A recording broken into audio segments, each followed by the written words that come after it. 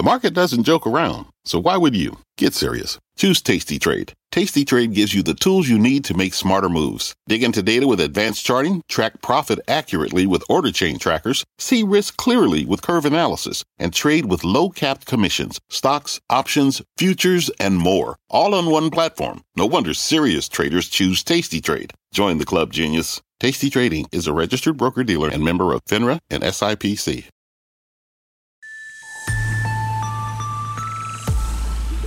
I think we've got the firm in a position as we enter 2024 where we have two key businesses where we really are in leadership positions and have a right to win. Goldman Sachs CEO David Solomon at the World Economic Forum in Switzerland, giving our Squawk team the exclusive interview after his firm reported its fourth quarter. Hi, guys. Hi, David. How are you? I'm good, David. How you doing? How he sees deal-making and sales in the year ahead. I do think you're going to see more activity. And how Solomon's managing global risk for his clients. I think there's a lot going on in the world that could make things bumpy. And so, we watch closely and try to be good risk managers. And the macroeconomic environment here at home. But it feels like at this point, a bunch of work's done where the chance of hikes is a much smaller distribution than we would have thought, 6 months ago. I'm CNBC producer Cameron Costa. Squawk Pod reports from Davos. Goldman Sachs CEO David Solomon begins right now.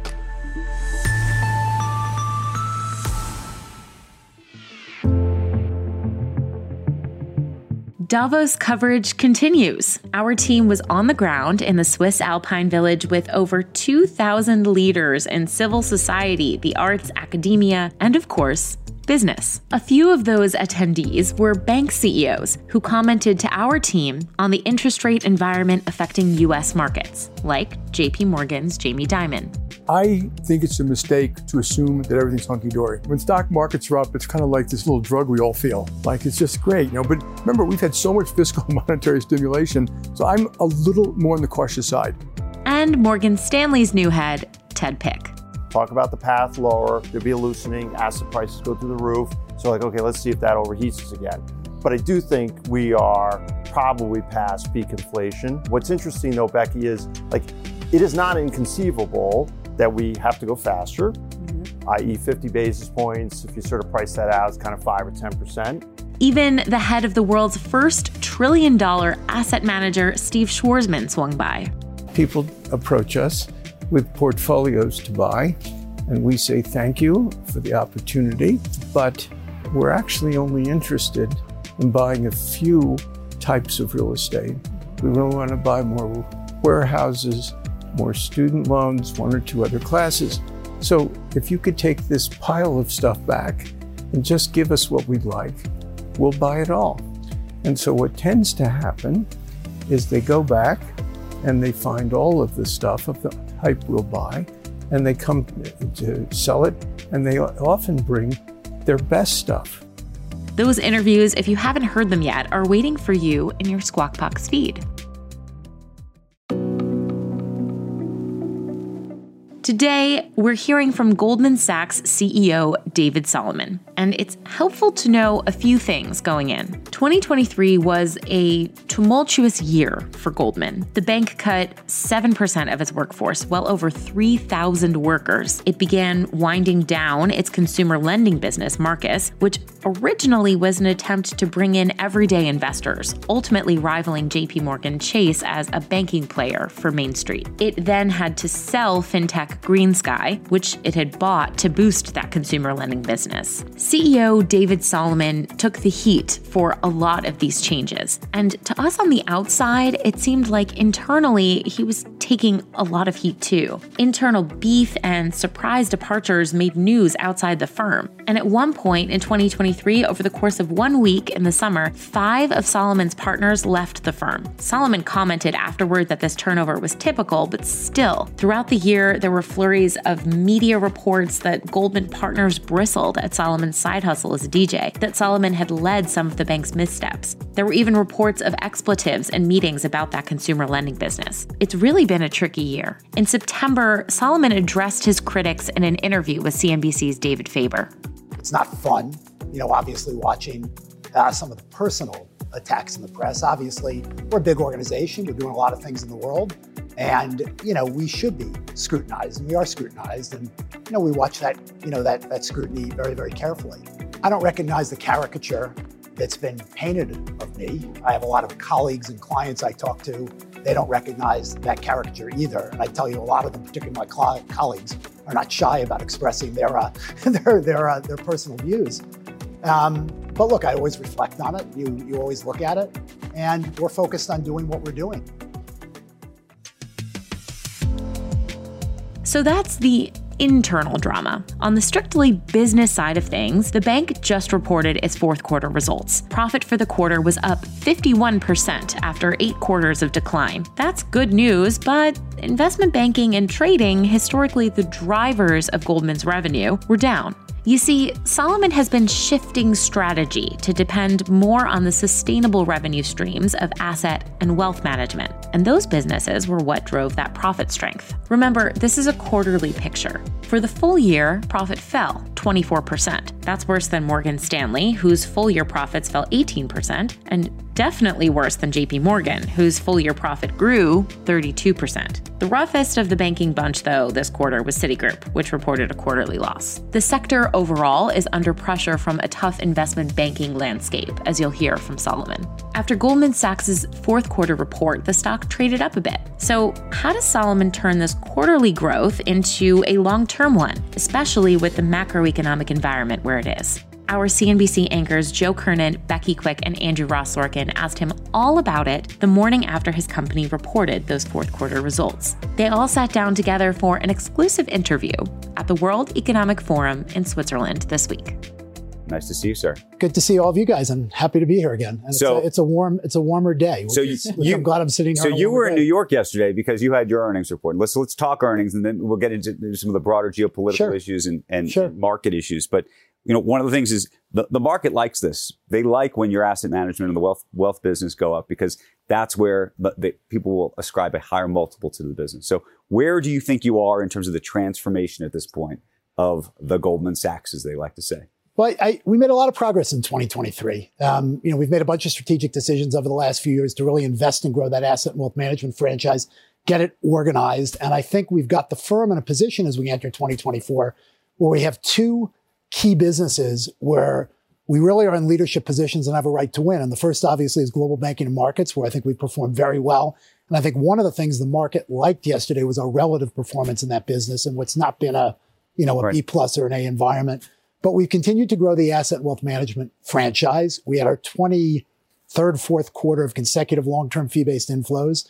We highlighted that we met our fundraising target that we set 3.5 years ago on alternatives. We exceeded it. We raised $250 billion of alternatives a year ahead of schedule, and we'll continue to raise more alternative assets as we go forward. I think that we'll probably raise another $40 or $50 billion in 20 to 24.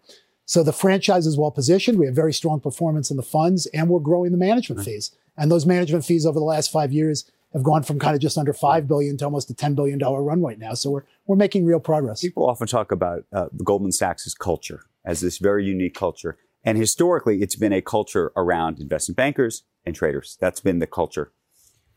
Now that there's this flip in terms of shift of focus, and you may say that I'm wrong. You may say we're not shifting away from investment banking or trading, and I know that. But has it changed the culture? I think that we've got a very strong culture that's centered around the fact that for a long time the firm has been able to hire, retain, and get incredibly talented people to work together in a very, very collaborative way. And I think for us to be successful in asset and wealth management, that culture, has to permeate through, and it is permeating through. I think one of the things that has really helped the firm over the course of the last few years is this one GS ethos that we've developed that's really enhanced our culture of cooperation and allowed us to serve our clients in a super collaborative way to really say, what do they need to experience? And I think that's helping in our asset and wealth management business too. Let's talk broader markets. Jamie Dimon, your peer, was on talking about what the Fed is going to do, where the markets are going to go. You were talking about it during the commercial break when you first came on.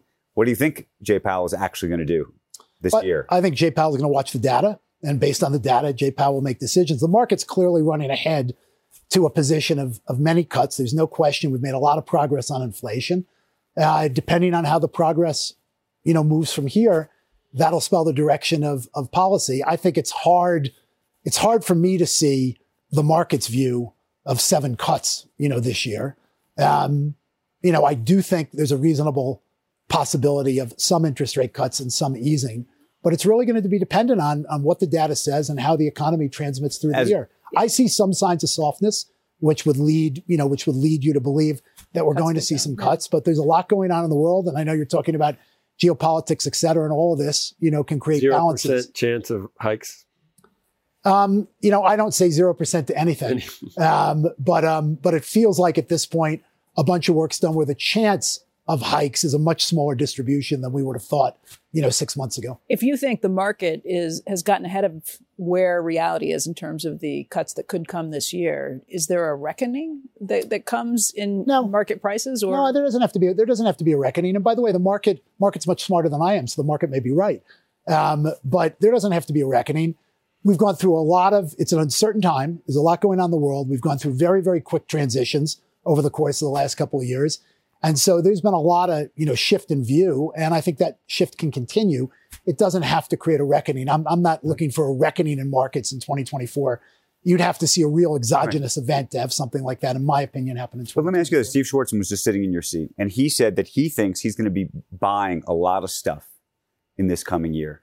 And when he says that, it suggests that he thinks there's going to be more things on sale in a almost distressed-like way, big multinationals divesting units, things of that sort, than we have seen in the past couple of years. I do think that the private equity community broadly, and I'm not being specific to Steve's comments, has really been closed for business over the course of the last 18 months. They've sold very few assets. There's an enormous amount of pressure from the LP community on that group to create more realizations. The markets have settled out. Values are values. So I think you're going to start to see more velocity around sales. In addition, private equity firms make money when they can put deals and opportunities together. And I think people have settled in on the reality of the world. And we're starting in our shop to see more activity in that community. So I do think you're going to see more activity. And that's one of the things that's been very favorable for our business as I look forward. One of the reasons I was optimistic on our call yesterday, the investment banking environment has been a really, really crummy investment banking environment for transactions, for M&A, et cetera. It's improving. And private equity is a component of that where we're seeing some signs of improvement. What you mentioned the exogenous events that could happen, and we all talk about all the risks that are out here. I'm sure you're going to be talking about that this week. Hard to control politics, hard to control any of these geopolitical situations. How do you prepare for it at the bank level? Well, I think we all, when I'm asked, and I said this yesterday on my earnings call, I'm pretty optimistic that the environment for our business will be better, but we're operating cautiously. There's a lot going on in the world. I think the world's a little bit fragile at the moment. We're going through some big transitions. And, I think you've got to spend a lot of time worrying about the things that probably don't happen, but there's a 2% chance of something happening and just making sure you're prepared. And so when we think about capital, we think about liquidity, we think about risk positions, we always look through a lens of the tail, not the normal, not the large scale distribution that we expect. And I think there's a lot going on in the world that could make things bumpy, and we're watching that stuff carefully.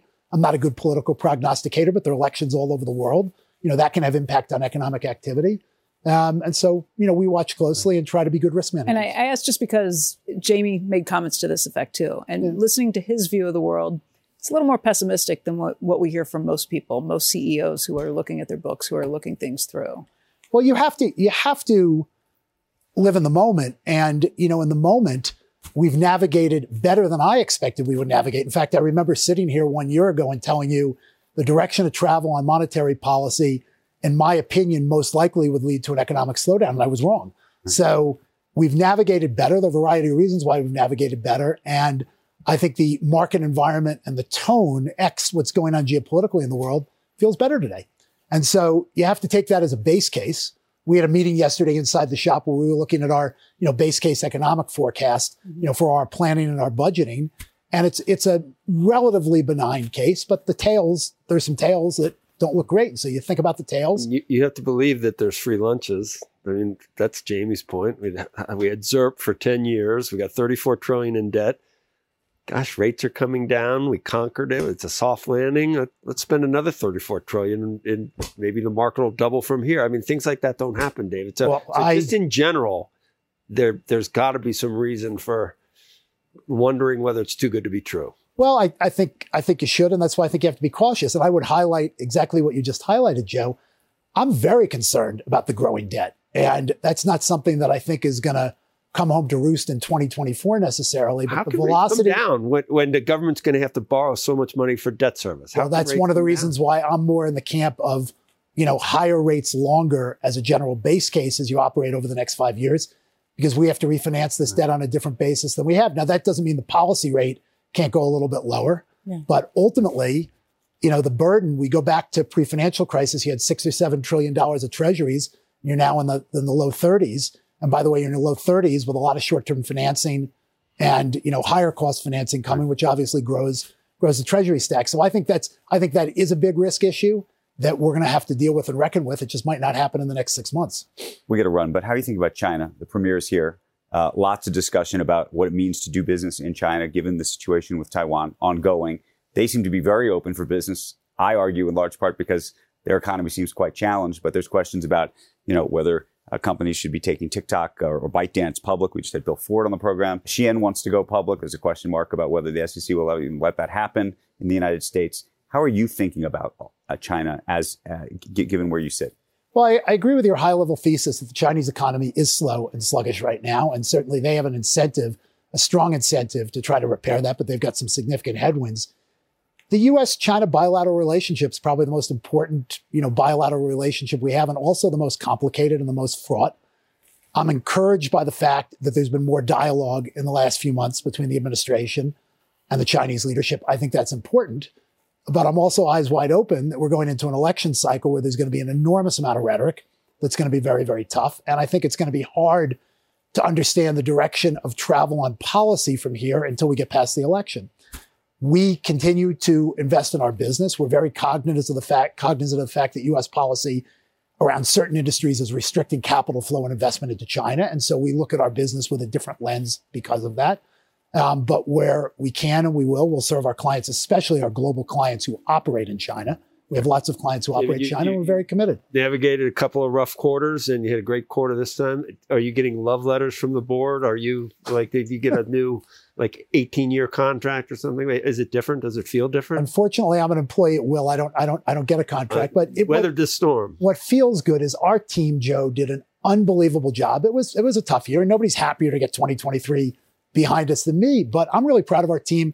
We made some decisions. We executed really well against those decisions. We made progress, and we've got the firm really positioned well to serve our clients with excellence and distinction, and also to continue to deliver for shareholders. I like our setup. It's weird that people weren't really looking very closely at the stock. Well, we've done. I feel very good about the fact the stock's up 120, 130% over the last 5 years. We're making good progress, but a lot more to do. Yeah. And as long as we serve our clients, we're going to do just fine. David Solomon, thank you. Appreciate it. Great to see you guys. Thanks. Absolutely. See you soon.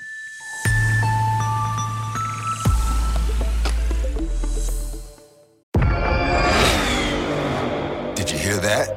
That's what an estimated 500 horsepower sounds like.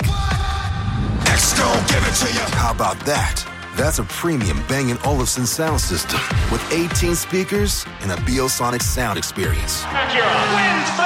And that's our legacy. You ready to be a part of it? X-Gon, give it to you. Unlock the energy of the all-electric ZDX Type S. Order now at Acura.com. What's on the horizon for financial markets? At PGIM, it's a question that over 1,400 investment professionals relentlessly research in pursuit of your long-term goals. Specialized across asset classes, but united in collaboration, our teams provide global and local expertise. Our investments shape tomorrow, today. Pursue your tomorrow with PGIM, a leading global asset manager.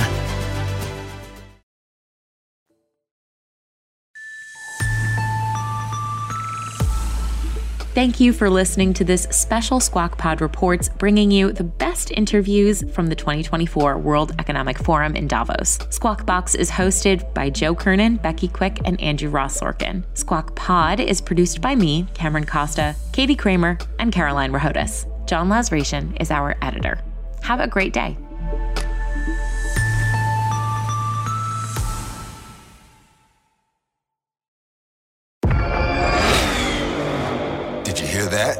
That's what an estimated 500 horsepower sounds like. X gon' give it to you. How about that? That's a premium Bang & Olufsen sound system with 18 speakers and a Biosonic sound experience. And that's our legacy. You ready to be a part of it? X gon' give it to you. Unlock the energy of the all-electric ZDX Type S. Order now at Acura.com.